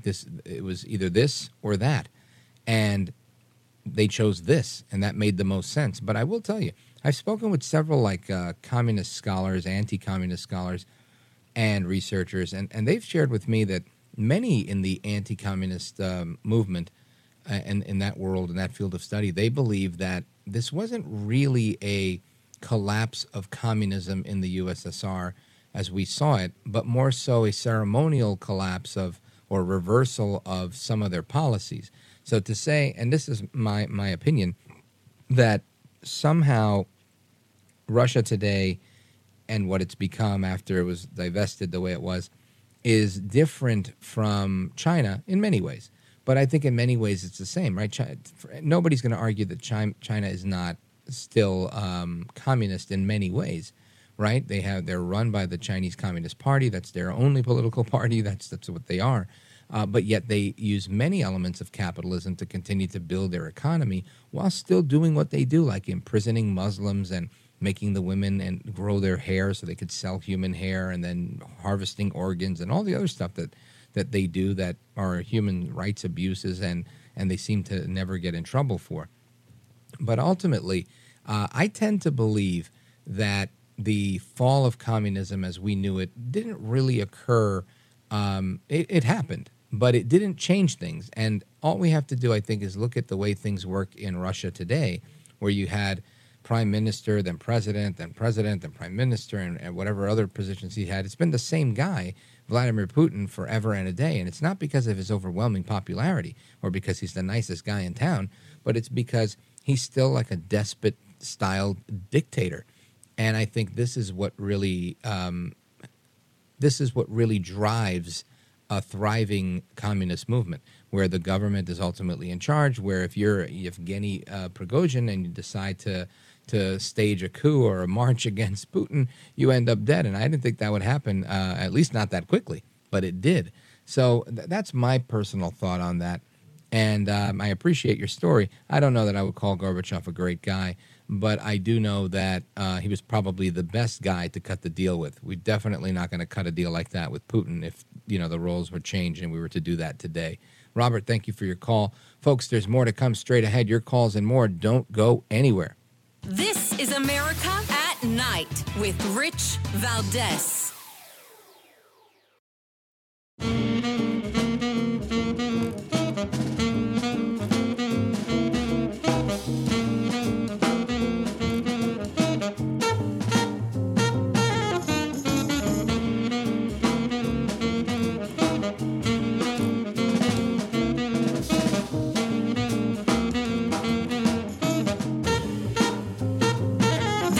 America at Night with Rich Valdes. All right, folks, as we wrap up the program tonight, we're going to go to La Crosse, Wisconsin, WIZM. Check in with our buddy Brent. Brent, welcome. You're on with Rich Valdes. Thank you very much. I consider myself a Christian. I learned about Christianity the hard way through jail and prison. Unfortunately, I got jumped years ago when I worked for Canadian Pacific Railroad. I was 24, and so anyway, I learned the hard way, and I realized I run this one book when I was a friend in the library. It talks about Christianity. I think the problem we have in our country is they're leading a lie that this was a Christian country, and they're trying to say it wasn't, but it was founded upon Christianity when the Pilgrims landed. And the book of Zephaniah talks about the story the gentleman was talking about. Zephaniah talks about how the immoral and deceitful leaders created a society where only the evil and wicked were allowed to prosper and the righteous suffered, and society started deteriorating. Isaiah chapter 1 is a good chapter to read about the Bible too, and so is Haggai and Habakkuk. But my ancestors go back. My earliest ancestor born in America was born in a place called Easthurst, Massachusetts in 1640, and I wasn't really expecting to get into tonight, but I think a lot of the problems is we're being led astray from God, and we need to be led back to the Lord. I think you're 100% right, Brent. And not because I think we should be a theocracy, and not because I think that Christianity should be the lay of the land. I think that I hope everybody would consider it and make it their faith.